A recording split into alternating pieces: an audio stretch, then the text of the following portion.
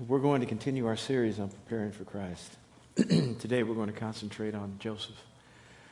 Joseph is one of the central characters, the Joseph of Mary and Joseph, who was the, if you will, surrogate father of Christ. So turn with me over to the book of Matthew. Book of Matthew. We're going to look at verses 18 through 25. And the title of the sermon is The Altered Dreams of Joseph. And no, I can spell. But I'm not speaking of the A-L-T-E-R-E-D, although we have to always A-L-T-E-R-E-D our lives. Our lives need to be altered regularly.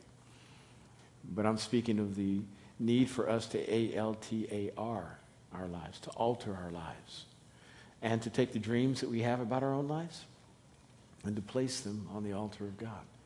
And Joseph had to place his dreams on God's altar. And it was tough on him.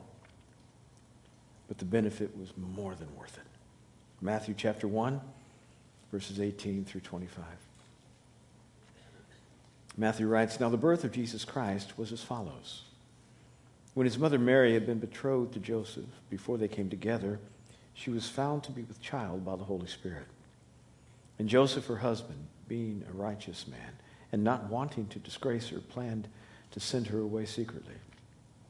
But when he had considered this," verse 20, "behold, an angel of the Lord appeared to him in a dream, saying, 'Joseph, son of David, do not be afraid to take Mary as your wife, for the child who has been conceived in her is of the Holy Spirit.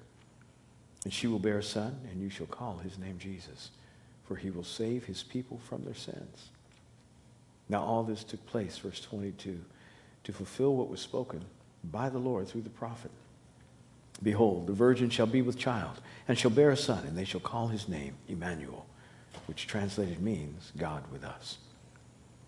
Verse 24, "And Joseph awoke from his sleep and did as the angel of the Lord commanded him, and took Mary as his wife, but kept her a virgin until she gave birth to a son, and he called his name Jesus."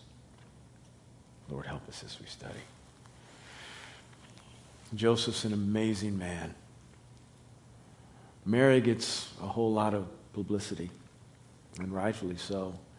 The Protestant church has, for the last couple of decades, been refining Mary's unusual and extraordinary commitment. For centuries, it didn't want to identify with Mary too much because another part of the church had over-amplified her significance and almost brought it to the place of deification. And so the Protestant church tried to distance itself from Mary, but really to its own detriment, because there's a way that we need to honor people without over-honoring them. And Mary was amazing.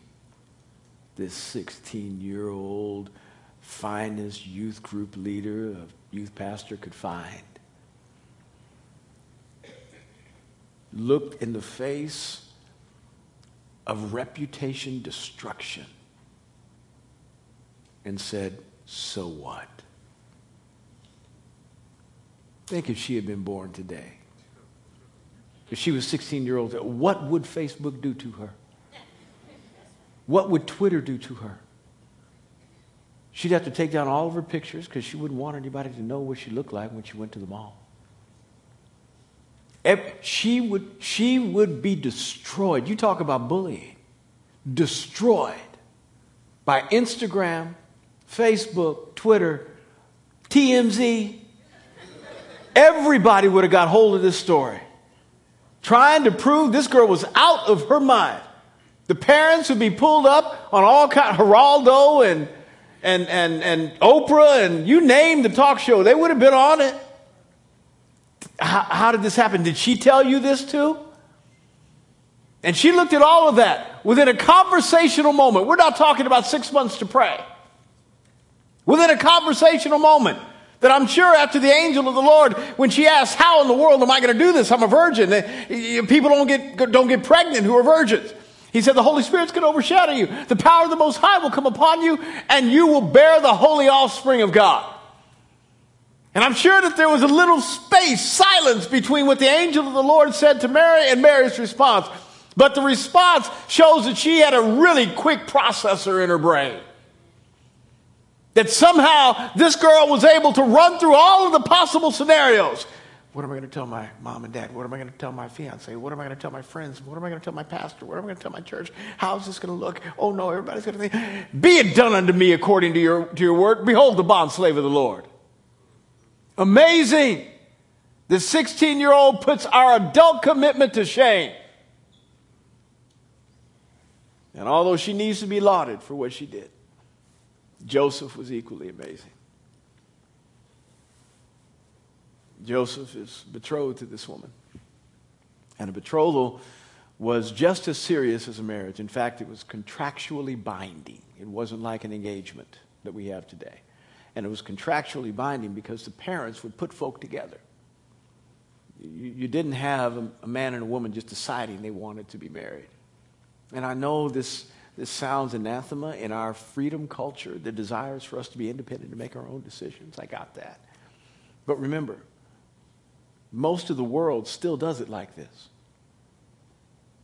My pastor friend, Harry Gomes, who comes here to minister every year, he just did his daughter like this. That's how she's getting married. India has 1 billion people, and that's how everybody functions there. Parents hook them up. You say, well, I think it's better to date. Well, how is that working out for us, by the way, in Western society? How is that working out for us? I'm not saying one's better than the other, but don't doubt one. Don't degrade it simply because you think it's controlling. It's the way society's worked. But it required that a bride price be given by the man who was intended to marry the woman, and that money given to the father of the bride.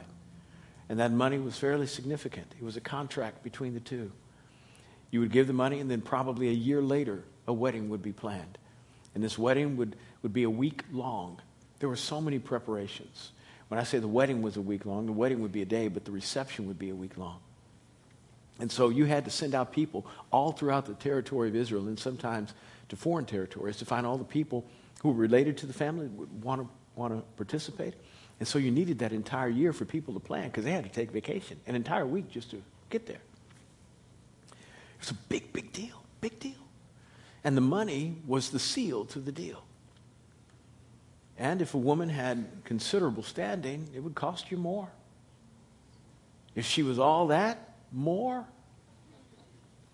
And I imagine that there were a number of families that were trying to get Mary's dad's ear.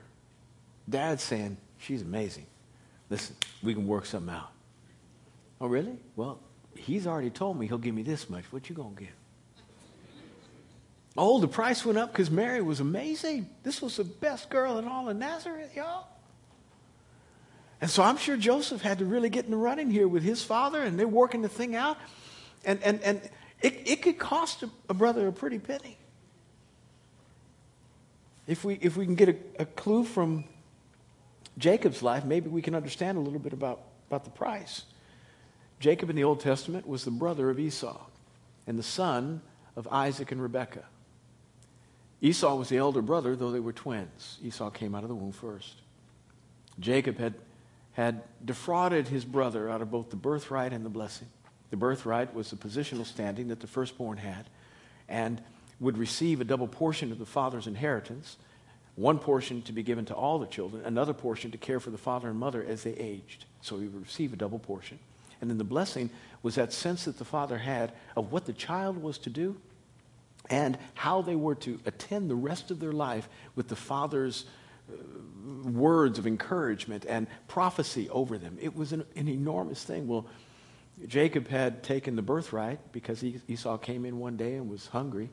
And he said, can I have some of your food? And Jacob had food. And Jacob said, if you sell me your birthright, what's wrong with this family? I mean, there's some serious issues.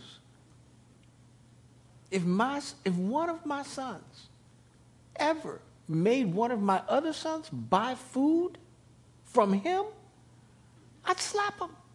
And that without apology. What's wrong with you? That's your brother. I don't know what was wrong with Jacob. I don't know what was wrong. And then he pretended that he was Esau when it was time to get the blessing, and he got it from Isaac. And Esau came in later and said, I'm here for the blessing. And Isaac said, who are you? He said, I'm your son Esau. And Isaac said, I've already given your blessing. Your brother came and stole it, and he's blessed. Don't you have anything for me? I'm sorry. You're going to serve him all the days of your life. To this end now, Esau had happy thoughts, but those happy thoughts were only when he was thinking about killing Jacob. That's the truth. Mama said to Jacob, you have to go to your uncle Laban, my brother, because Esau is consoling himself with thoughts of killing you. So Jacob leaves, covered in darkness. Clothes on his back, few provisions. Goes 120 miles north, a place called Haran, to visit his uncle Laban. He thinks for a little bit, but he winds up staying there 20 years. And he gets employed by Laban. And he's going to work, but he sees Laban's daughter. And Laban's daughter is Rachel, and she is gorgeous. Drop dead gorgeous. Jacob says, I got to have her. Laban says, what you going to give me? He says, oh, well, I ain't got no money. And I'll tell you what I'll do. I'll give you 7 years of labor for her. So take. Jacob was a blue-collar worker, and the labor he was going to give was that of a shepherd. So let's say a blue-collar worker today, average salary between $40,000 and $60,000. And then multiply that by 7. Somewhere in the neighborhood of $300,000 for the rights to marry this woman. Now, put Joseph in this situation. Superimpose him. You don't get a signing bonus for coming out of trade school as a carpenter. You have to work for all your life to get that money. And so older men would marry younger women because it would take them a long time to get enough money to purchase the rights to marry the right kind of woman. And Joseph had worked for 25 years maybe for this moment. Saved up enough money for the right to marry the finest woman in all of Nazareth. Whoo! I won the lottery. This is fabulous. I'm set. And he's preparing. And this is a non-refundable fee now. You can't get this back. Non-refundable. So he's getting everything together. He said, I won. I got her, boy. I tell you what, it was great. And then Mary knocks on the door and says, can we have conversation? Can we talk? Sure, baby, sit down. What's on your mind?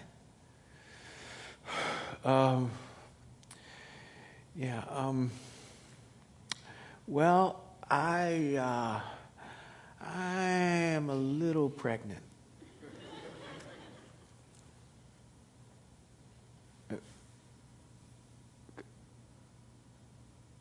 What? What did you? Do you? Who? What?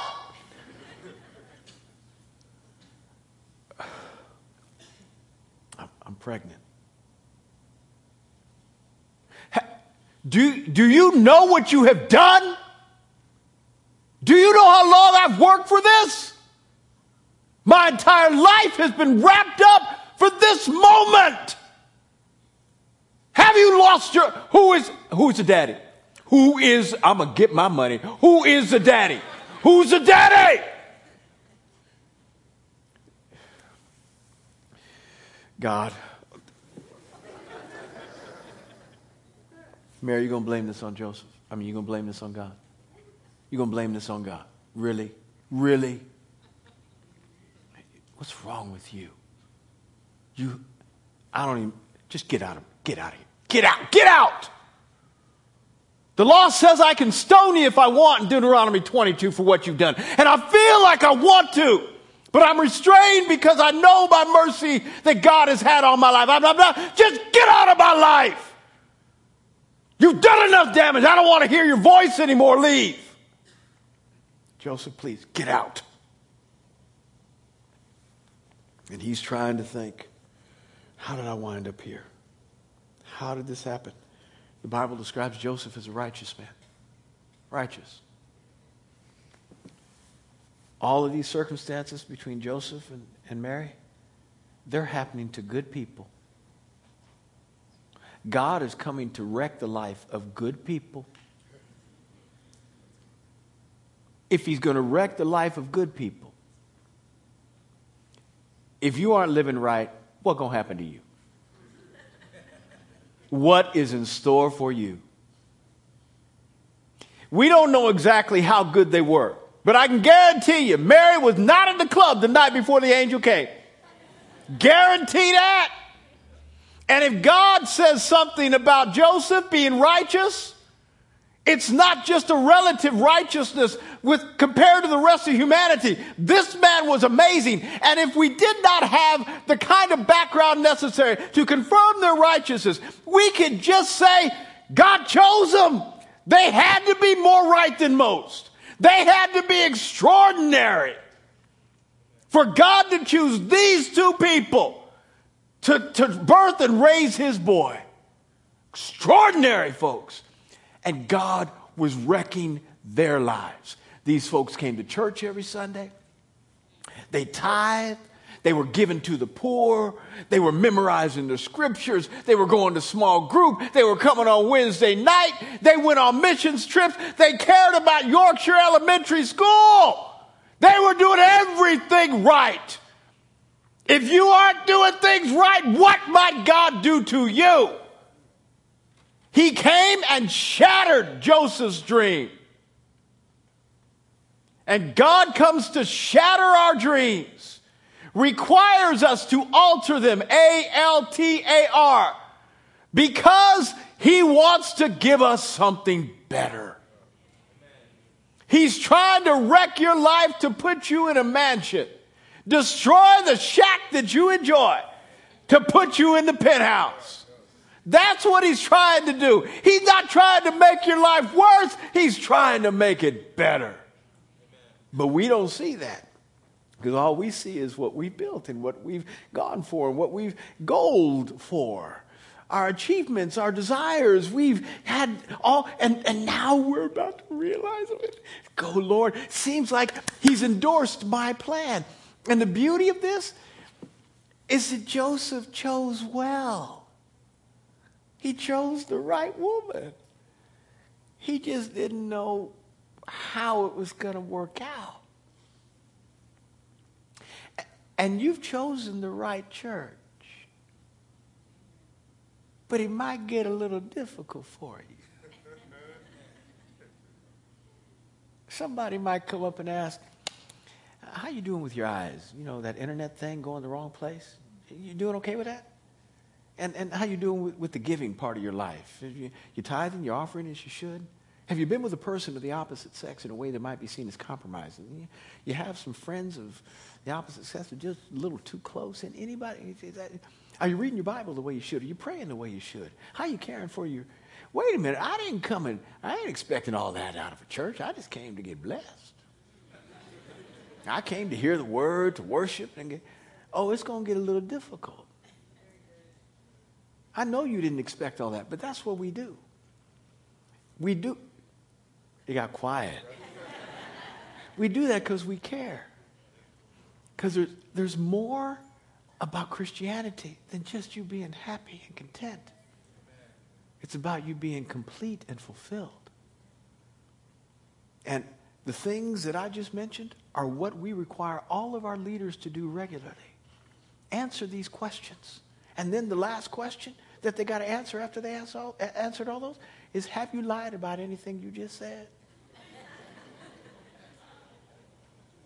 Because there's too much riding on the line, y'all. These questions are asked of me. If I blow it, all y'all going to be mad. You're going to see me in the mall and go the other way.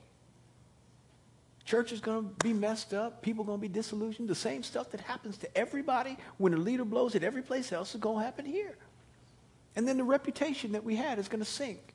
And then folks are going to be on the sidelines who are not Christians, looking at us and see, told you it's going to happen. Ain't no real Christians on the planet. And because we can't afford that to happen for the kingdom, we ask ourselves difficult questions regularly.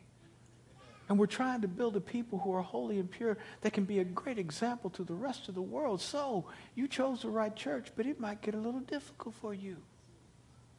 You may not know exactly what God has in plan. He chose the right one, did Joseph. He just didn't know how this is going to work. And God shattered his dream. And then what he did is he tried to salvage it. That's what we do next. When our dreams are shattered, we try to salvage stuff. Okay, now. Okay, she got pregnant. Okay, why don't we just pretend like that we never happened. You and me, we married, we never happened, okay? You go that way, I'll go this way. I'm not going to execute judgment. Done with, but you get out of my life. And I'm going to start over. I don't know what kind of woman but I'm going to find somebody else, and we're going to start this process again. And you can go be with your man, and I'll go find another woman. Every time God begins to put his foot in the middle of our plans, to stop what we're doing, we do what we can to try to shift stuff around, to try to fix it. Because we have an idea about what we know God wants us to do, yet it's our idea, it's not his. And so salvaging, trying to replace the things in order, because insecurity is living in our world, and we don't like insecurity. We planned it this way, and now it's falling apart. But in the midst of his salvage operation, he finally gets quiet. And when God is coming to do stuff that's unexpected, and he's changing all the realities of your reality, it's important for you to stop the noise in your head. All the voices that are telling you it's not going to work out. God doesn't care. This thing is going to really backfire on you. It's going to be horrible. Boy, wait till you get to the end. It's going to be more miserable there than where you are now. And fear begins to reign in your life. And you begin to make decisions based on that fear rather than faith. And you got to quiet the voices in your head. You have to get still. And the metaphorical version of still for Joseph was fall asleep. He got still. And as he slept, an angel of the Lord came to him and said, first thing, Joseph, don't be afraid. Fear needs to be rooted out of our life. The only fear we need to have is the fear of Almighty God. And that is not a cowering before his presence. That's a healthy respect that we never do anything against his will. That we honor him every day. We respect him that much. But everything else, we need to not fear. We need to respond in faith. Because even though we walk through the valley of the shadow of death, David said, I won't fear. Why? Because I know who is with me. His rod and his staff, they comfort me. They help me. They strengthen me. And the rod and the staff are metaphorical symbols for the authority of his word and his protection in our lives. And we need to hold on to the scriptures that we know to be true, especially when the world is crumbling, because the word is the only thing that can never be shaken in our lives. Everything else will be. And he will shake it down to your core to let you know exactly that in which you trust. And if all that remains is the word of Almighty God, you hold on to it. I will not fear, David says, though it seems like everything in my life is dying. I know my God is with me. After the salvaging attempt, the angel said, don't fear. Stop what you're doing. You're making decisions out of worry and anxiety and what the men at the AGC will say, the Association of Galilean Carpenters. You're concerned about what they're going to say to you. And all your buddies out there, and you're concerned, and stop all that thinking that way. Don't go that way. Don't be afraid. Stay still and listen to me. The angel says, do not be afraid. Take Mary as your wife. For the child that is born in her will be the Son of God, and you shall call him Jesus, for he will save his people from their sins. His dream was shattered. He tried to salvage. And then, this is why these two people are astounding to me. When the angel said, the Holy Spirit is going to come upon you, and this thing is going to be born of him, and God's doing it. Again, she said, behold the bondslave of the Lord. Let it be done to me according to your word. It said when Joseph got up, When he got up, he said, Mary, all that stuff I said yesterday, don't worry about it. Let's go to the priest. You get married right now. I mean, Mary was like,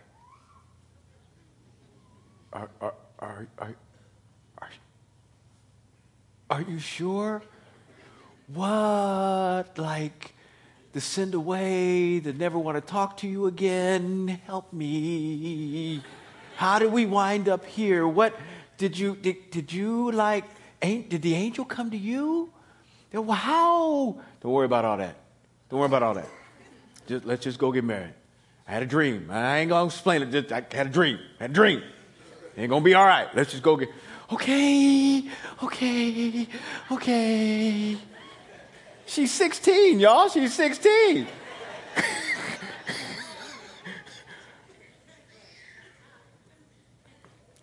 He seized a new dream.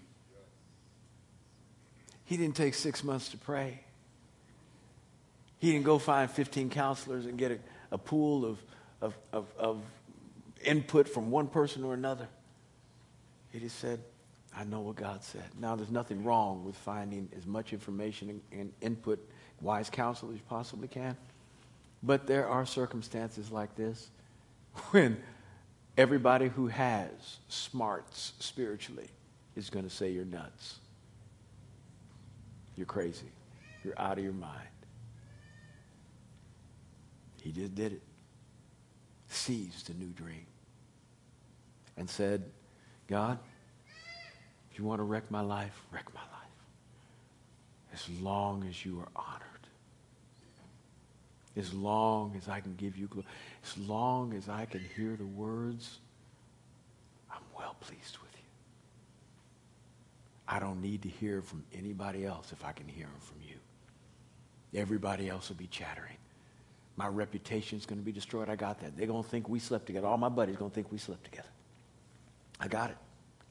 But I can't do nothing about them. I can't help how they think. I know what you called me to do, and I am willing to endure the ridicule of humanity to do your will. Are you willing to have God wreck your reputation in order to make him happy, to do something? And remember, the thing that the angel told him was basically, I need your help. I need your help. Now, reality is God doesn't need our help in the ultimate sense of need. He's God Almighty. He can do what he wants better than if we were trying to help him. He can do what he wants. He made the world in 6 days and didn't ask you or me. So he can always do whatever he wants much better. But he likes to use us. It's kind of like when my daughter was 4. Mama bought a shelf that I needed to put together in the bathroom over the commode. And that shelf where you put nice little things that women like to put. And the problem was this thing was it wasn't assembled. And I'm mechanically challenged. I'm not good at putting stuff together. Every time I do, there are parts left over, and that's generally not good. I mean, I'm done, and there are screws left on the ground, and I'm thinking, I must have missed something. So I'm putting this thing together, and I'm not happy about it. I'm not happy. I love my wife, but I'm not happy. My daughter comes in, who's 4, Brooke. And she says, and she loved to be with Daddy when Daddy was doing stuff. Daddy, can I help you? Now, my pragmatic, practical self said, no, you're 4. You're 4. But my daddy side said, absolutely, baby. Come on, help Daddy. So I taught her how to tighten a screw clockwise and loosen it counterclockwise. And I taught her what a bolt was and a nut. And, oh, boy, it took me twice as long. But I was twice as happy. Anytime God asks you to do stuff, it's not because he really needs help. It's just because he likes to do it with you. And although it usually takes him at least twice as long, he's twice as happy. You know that statement that the Father gave when Jesus was at the River Jordan? and heavens opened up. He was being baptized by John the Baptist, and this sound came out of heaven. Some people heard thunder, but those who were sensitive heard the Father say, "This is my beloved Son in whom I'm well pleased." We hear that, and because we are so insecure about our own significance, we think it's all about us. That's not about us. When a dad has been with his son or daughter for 15 years, and they've been playing basketball, and they made the varsity, and now they made it all the way to the state championship.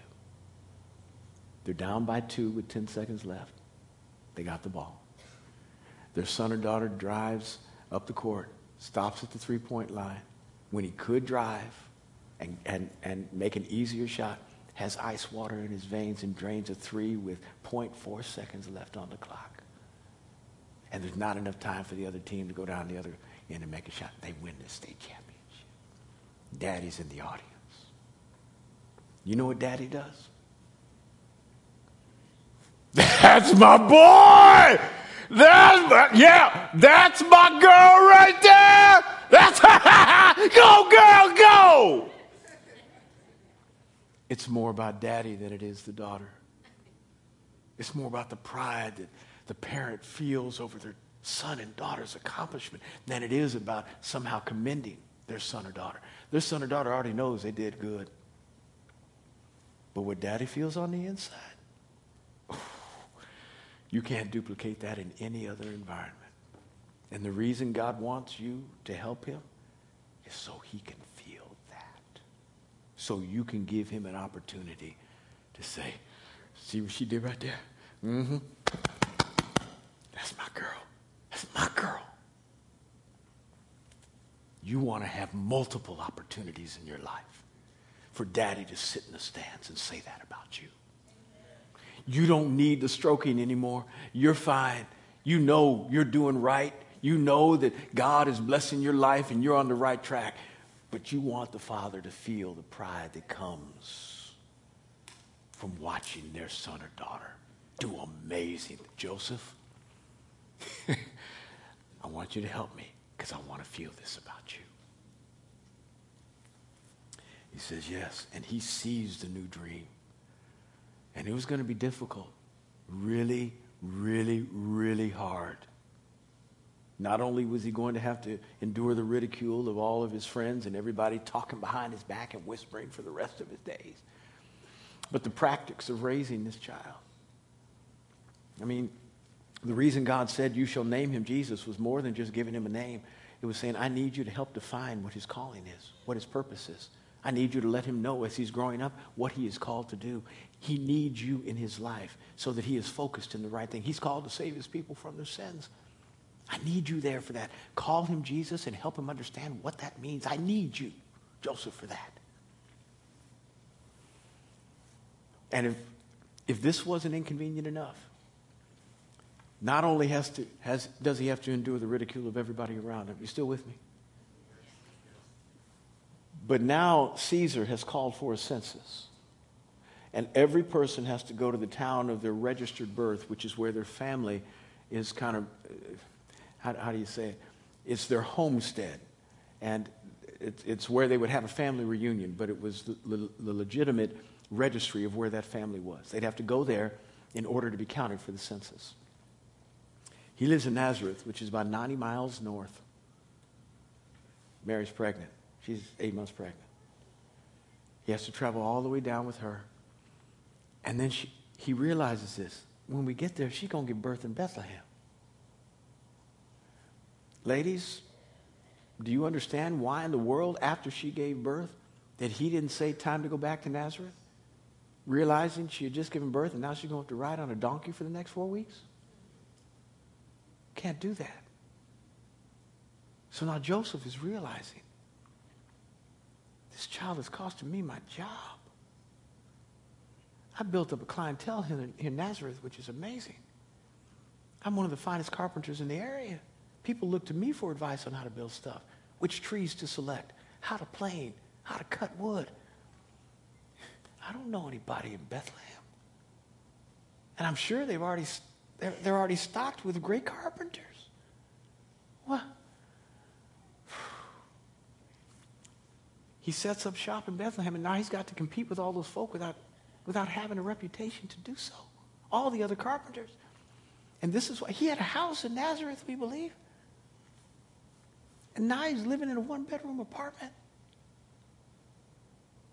for 2 years.